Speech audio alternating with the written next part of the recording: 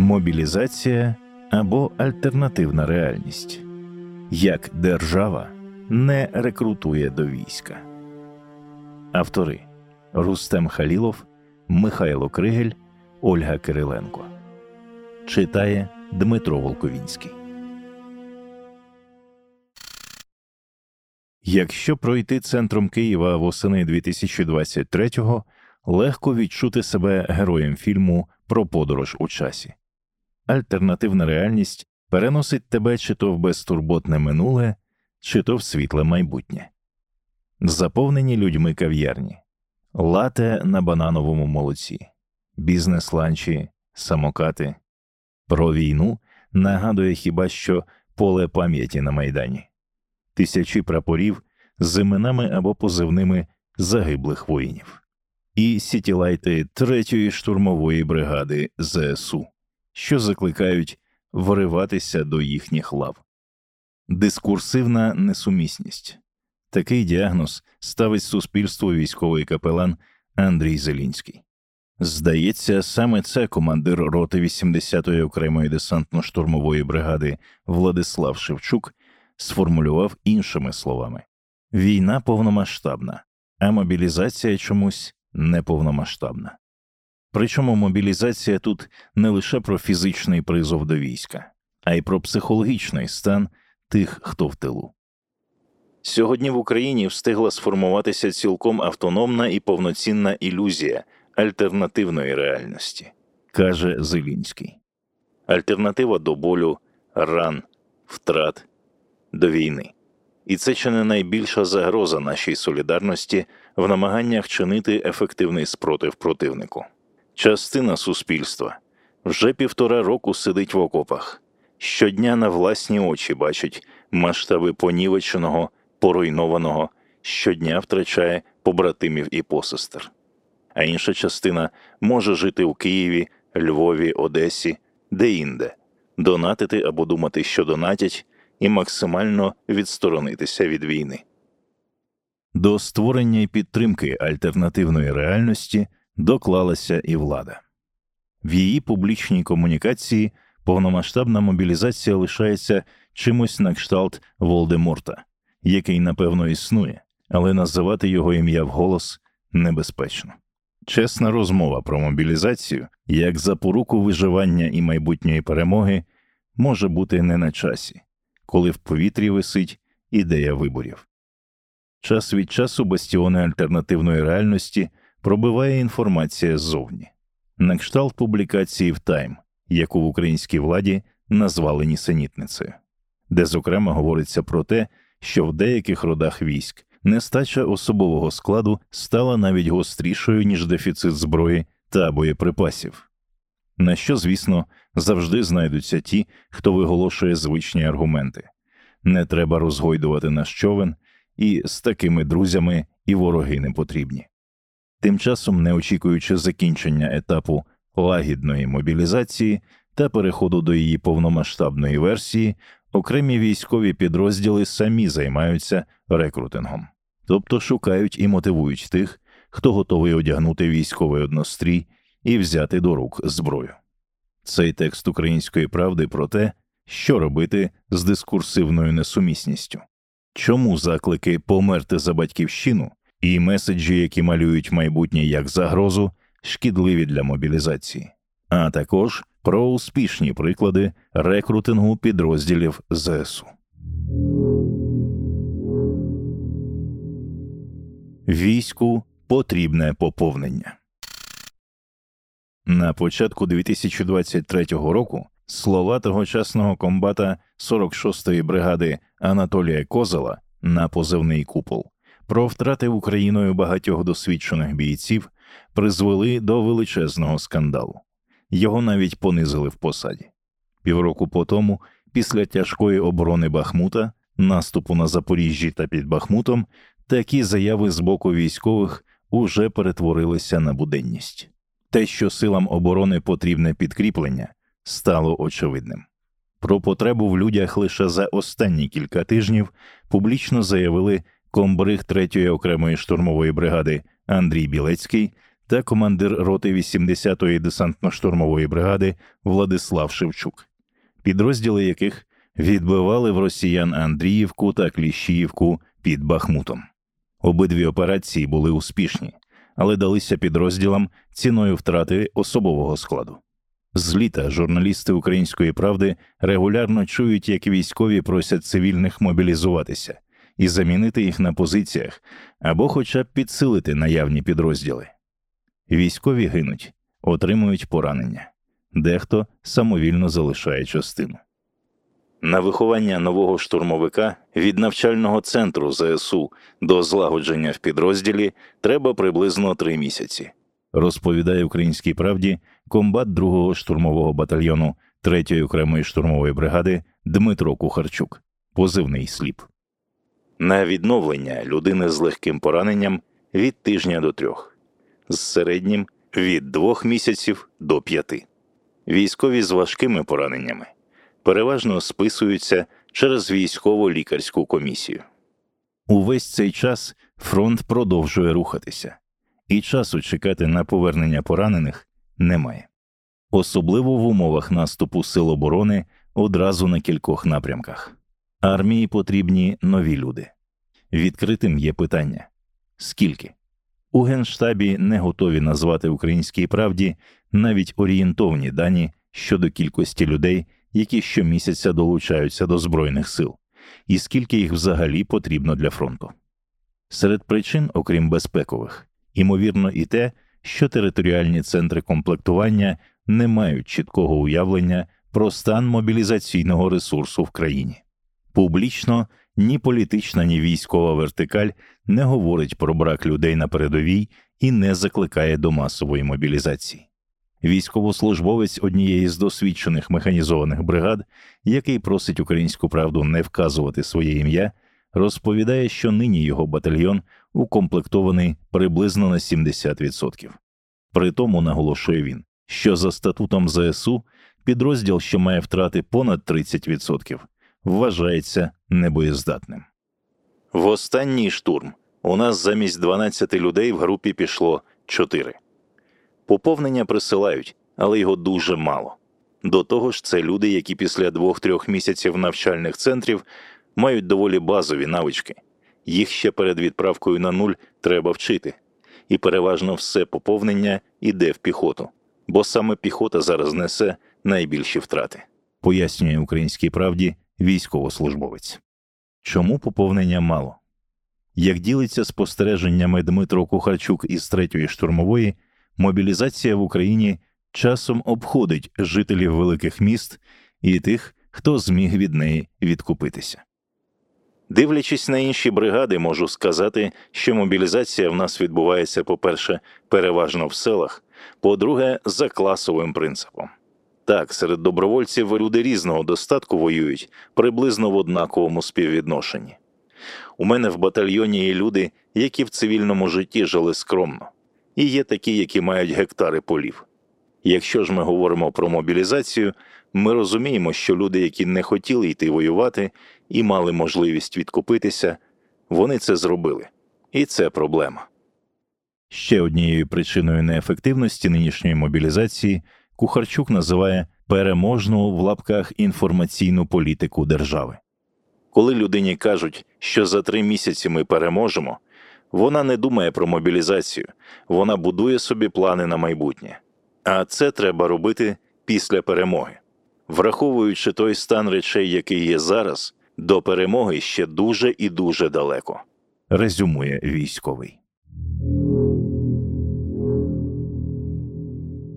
Як побороти дитячі страхи?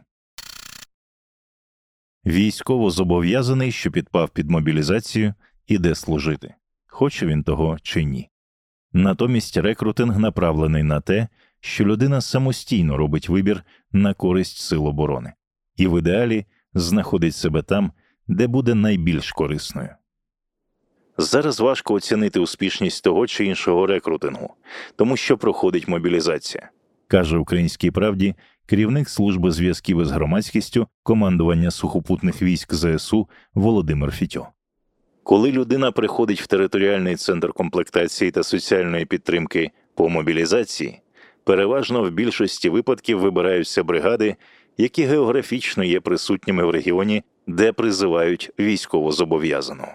Для прикладу, коли призивають по мобілізації у Львові, одразу спадає на думку або 24-та механізована бригада імені короля Данила, або ж Львівська 80-та десантно-штурмова бригада.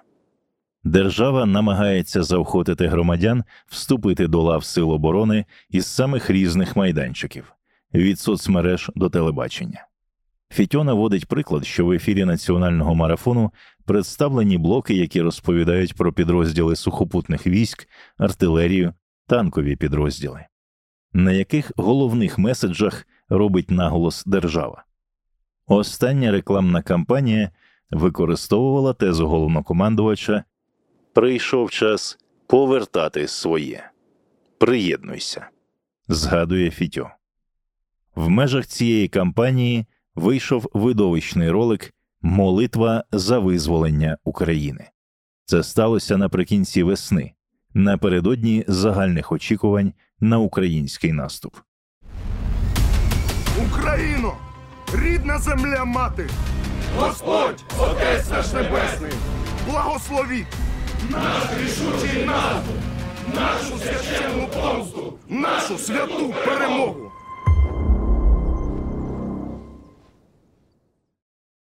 Також були й комунікаційні кампанії щодо оновлення даних військовозобов'язаних у ТЦК та СП, яку розробили та запустили тоді в Міністерстві оборони України, каже підполковник Фітьо.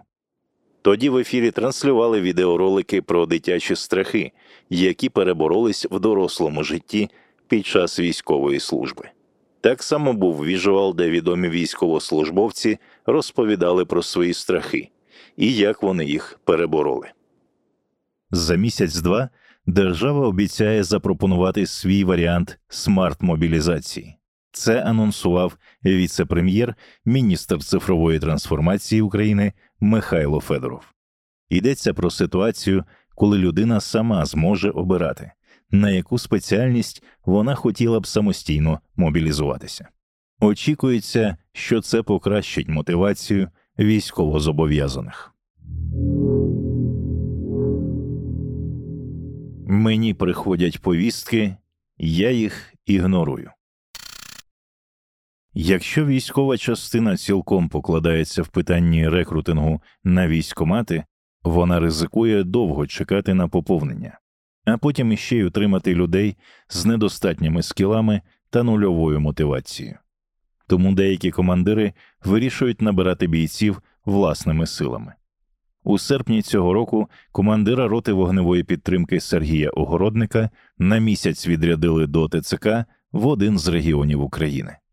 Він мав рекрутувати людей до свого підрозділу, до десантно-штурмового батальйону. В мене була задача знайти тямущих людей, які мають клепку в голові, мають хист, снагу, бажання йти служити, воювати.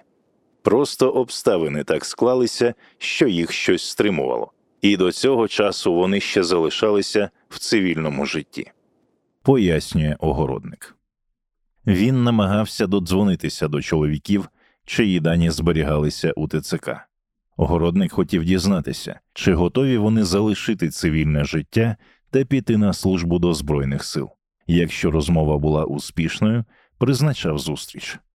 Не обов'язково вона мала пройти у приміщенні ТЦК. Інколи, щоб не відлякувати співрозмовника, Сергій домовлявся поспілкуватися у кафе неподалік. Як і належить рекрутеру, він мав впевнитися, що кандидат підійде підрозділу. І своєю чергою відповідав на всі практичні запитання, що виникали. Бажаний результат цієї бесіди. Співбесідник іде до ТЦК, а Огородник допомагає йому пройти всі етапи та потрапити на ту чи іншу посаду у його батальйоні. Були випадки, коли люди на тому кінці слухавки обіцяли прийти на зустріч, а потім переставали реагувати на дзвінки.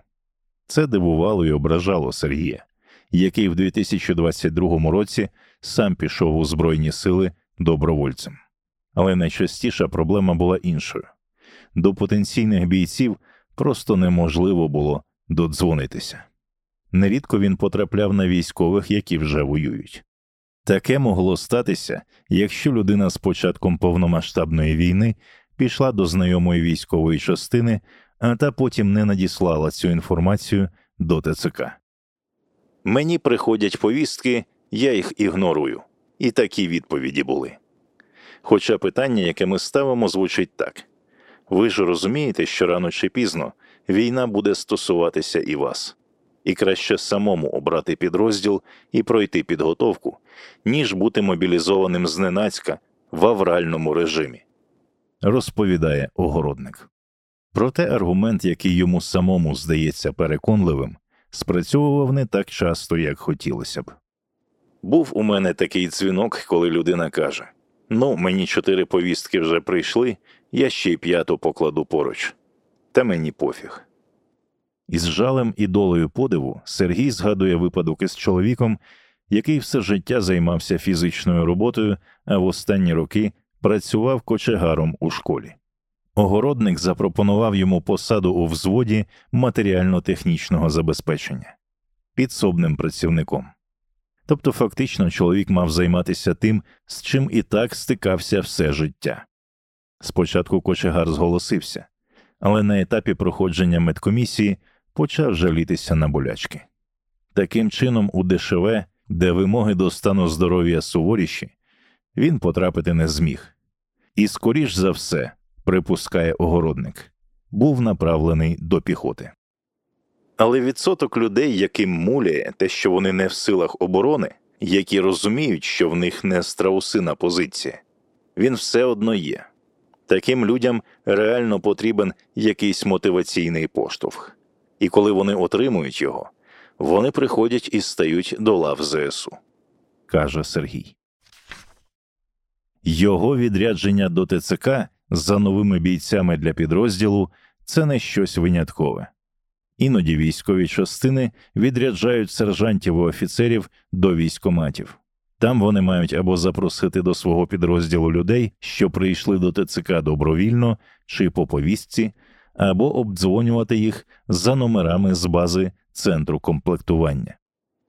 Задача рекрутера – це не просто набрати побільше людей, з яких потім якась частка буде думати, як списатися, використовуючи для цього різні важелі та механізми, пояснює Огородник. Задача рекрутера – знайти людей, які будуть боєздатними. Тому я з людьми відверто говорив про низку проблем у війську, про те, як їх вирішувати, на що зважати, на що не зважати.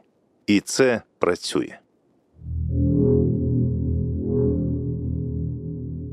Вривайся у 3-ю штурмову. Хорошим прикладом проведення рекрутингової кампанії в Україні можна назвати згадану вище 3-ю штурмову бригаду. 3-я окрема штурмова бригада підстерігає свого потенційного військовослужбовця скрізь – на сітілайтах, у метро, в рекомендаціях Ютубу та Тіктоку. Рекрутингова історія бригади почалася влітку минулого року і мала 3 хвилі. Розповідають «Українській правді» у прес-службі бригади. Перша хвиля «Go в Азов», яка стартувала в липні 2022-го і проходила виключно в соцмережах, перенесла підрозділу близько 12 тисяч заявок. Це величезна кількість. Друга хвиля, відома гаслом «Вривайся у 3-ю штурмову», була значно масштабнішою. У її межах 3-я штурмова відкрила 2 нових рекрутингових центри – Львів і Дніпро. Запустила офлайн-івенти «Двіж», зовнішню рекламу для підтримки впізнаваності бренду, налаштувала таргетування в Ютубі та Тіктоці тощо. Обличчями цієї кампанії стали комбриг та комбати 3-ї штурмової. У нас іноді запитують, а скільки рекрутів у вас прийшло після останньої події? Ми відповідаємо, що це так не працює. Війна – це довга історія. Люди мають бачити поруч із собою військових. Розуміти, якщо їм завтра доведеться піти в армію, що там не так страшно, як здається. Не можна залякувати людей із кожного кута. Пояснюють у прес-службі 3-ї штурмової. Результати другої хвилі іще не підбиті. Втім, щомісяця підрозділ отримує 4-5 тисяч заявок. Це вщент розбиває поширену тезу. Мовляв, усі вмотивовані добровольці закінчилися.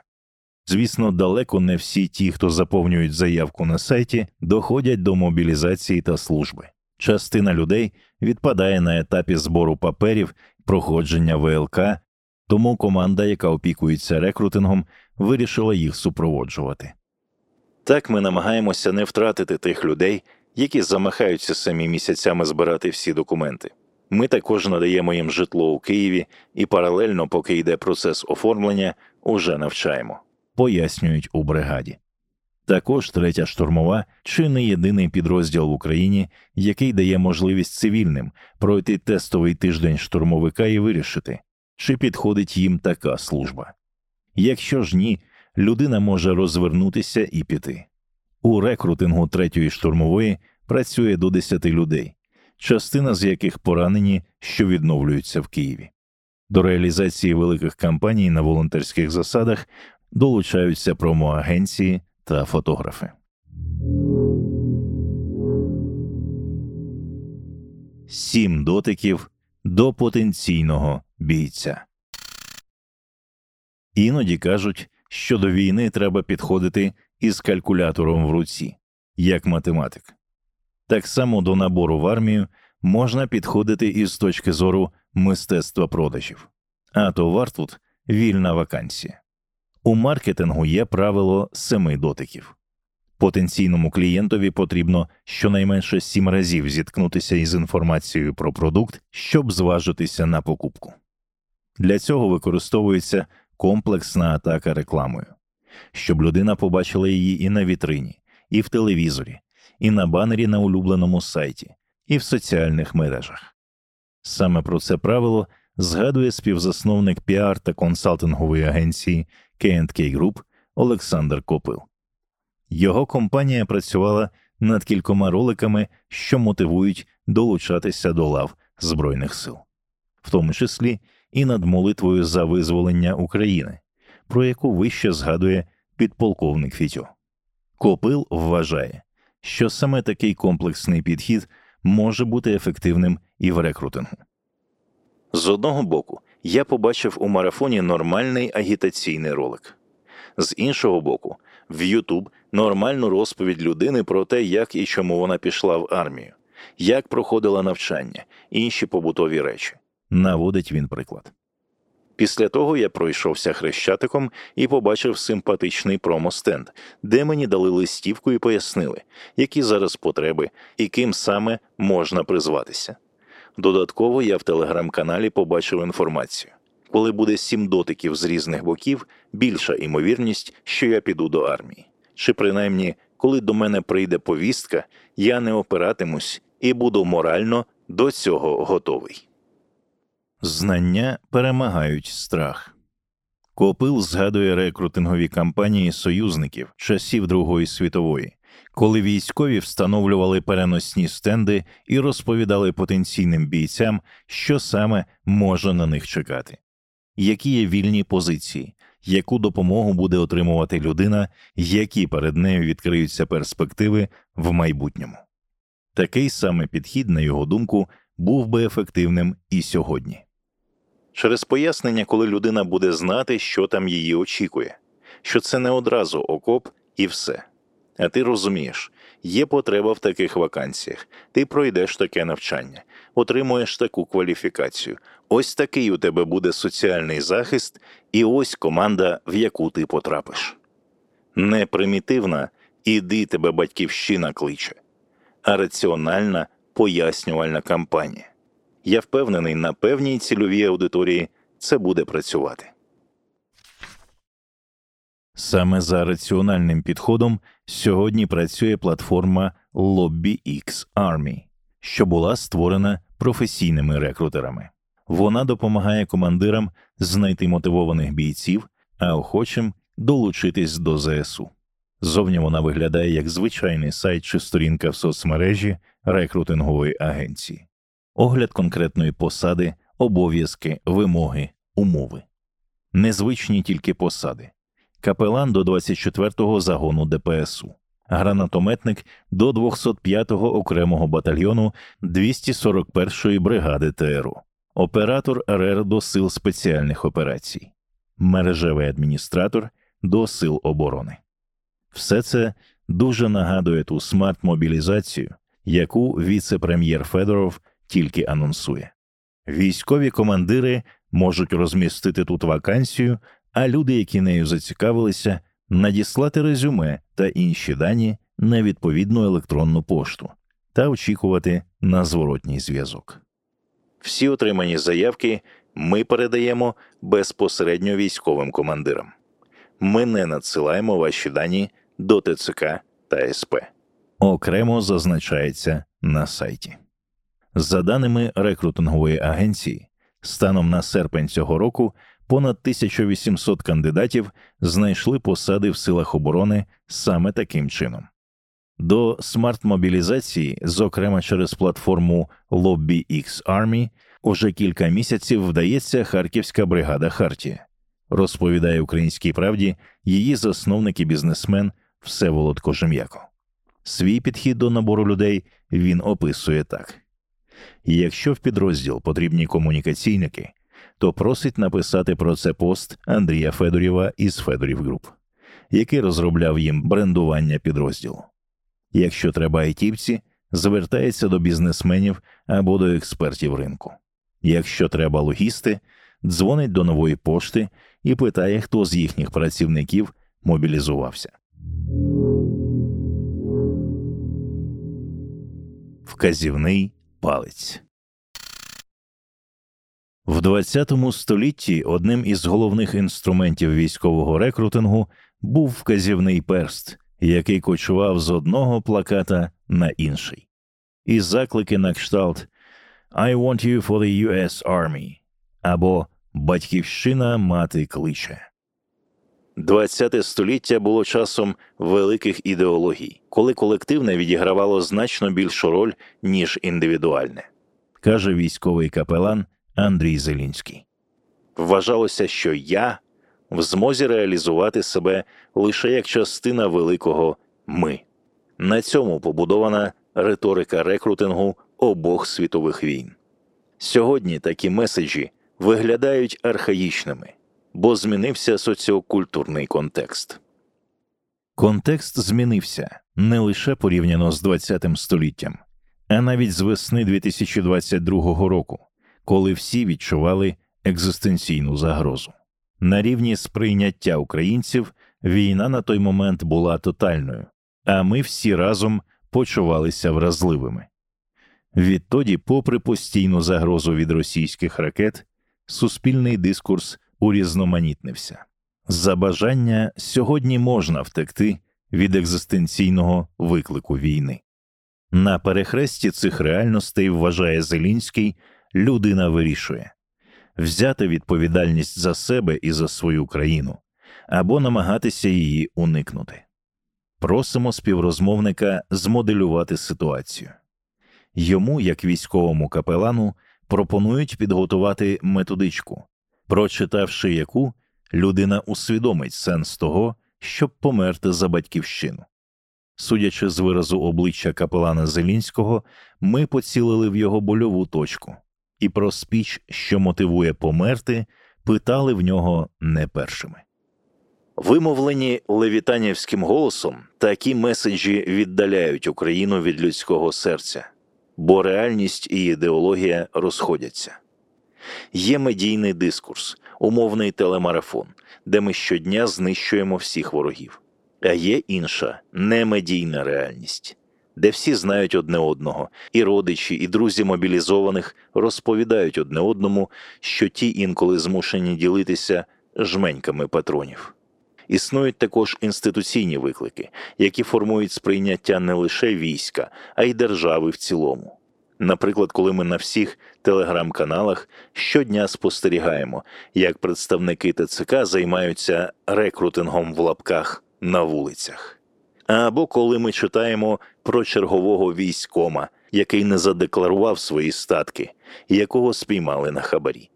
І у людей виникає питання, а що ж буде зі мною, якщо я піду до ТЦК? І за кого ж воювати, якщо скрізь корупціонери? Не існує текстів, які можуть змусити вільну людину хотіти померти. Бо це безглуздо. Змушувати людей сьогодні комунікаційними засобами померти за Україну – це шлях в нікуди. Війна є війна, але правильно вибудований військовий етос, культура – то не про смерть і навіть не про обов'язок перед державою. Він про захист України, але разом з тим про твій розвиток як особистості. Потрібні меседжі, які дозволяють відкрити власну внутрішню силу. Роблять міцнішим, сильнішим. Майбутнє завжди має бути на горизонті. Під час війни горизонт легко зникає. Тому дуже важливо, щоб хтось його підсвічував. Тут і зараз. Теза «померти за Україну» не єдина, яка, на думку Зелінського, не лише безглузда, але й шкідлива для рекрутингу.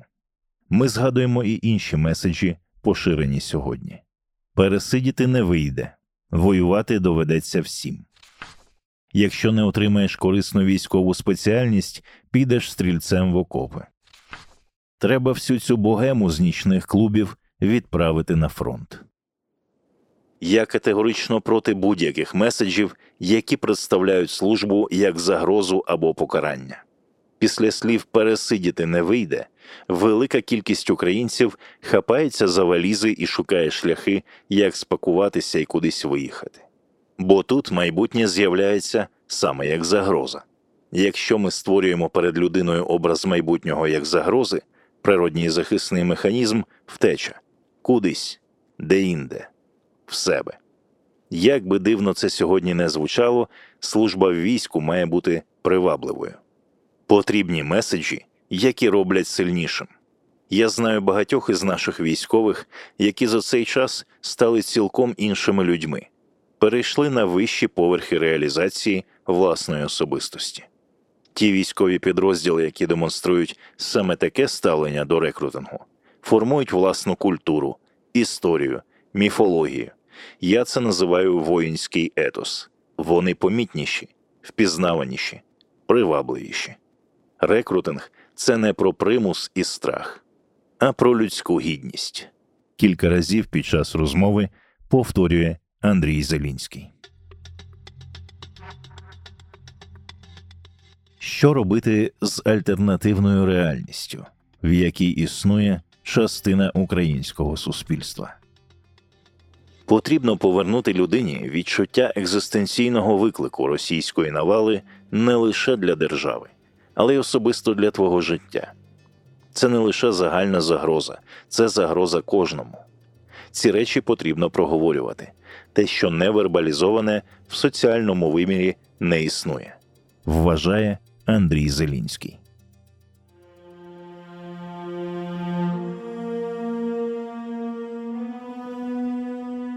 Чи готова влада проговорювати тему мобілізації, ризикуючи втратою популярності? Принаймні на сьогодні приводів стверджувати цього немає. Протягом останніх місяців Володимир Зеленський у своїй публічній комунікації звертався до теми мобілізації двічі. 1 липня 2023-го він наголосив: «У нас не стоїть завдання залучити всіх українців. Це військові розраховують, скільки їм потрібно сил та засобів». А 23 серпня повідомив: «Військові до мене звернулися із цим, щоб дати можливість більше мобілізовувати. Все, більше поки що нічого не можу вам сказати». Показово, що в обох випадках президент заакцентував, що мобілізація – зона відповідальності військових, які ініціюють ці кроки. У результаті маємо замкнене коло. Влада, аби уникнути турбулентності в суспільстві, намагається іти шляхом лагідної мобілізації, обираючи риторику «на фронті складно, але все під контролем». А цивільна частина населення не розуміє, навіщо потрібна повномасштабна мобілізація і про які екзистенційні виклики і загрози йдеться, якщо не лише захищатимемося, а й відповідатимемо, повний вогневий контроль над Кримом – питання часу, І хоч на кілометр, хоч на 500 метрів, але вперед щодня. Кінець цитати. На жаль, все це нагадує історію з психотерапевтичним закликом Зеленського до громадян України не накручувати себе за місяць до початку повномасштабного вторгнення. І знову повторюється той самий вибір. Без перебільшення екзистенційний. Говорити правду, усвідомлюючи всі ризики. Або не розгойдувати човен і підгодовувати альтернативну реальність. До наступного, несподіваного часу Че. Автори: Рустем Халілов, Михайло Кригель, Ольга Кириленко. Читав Дмитро Волковінський.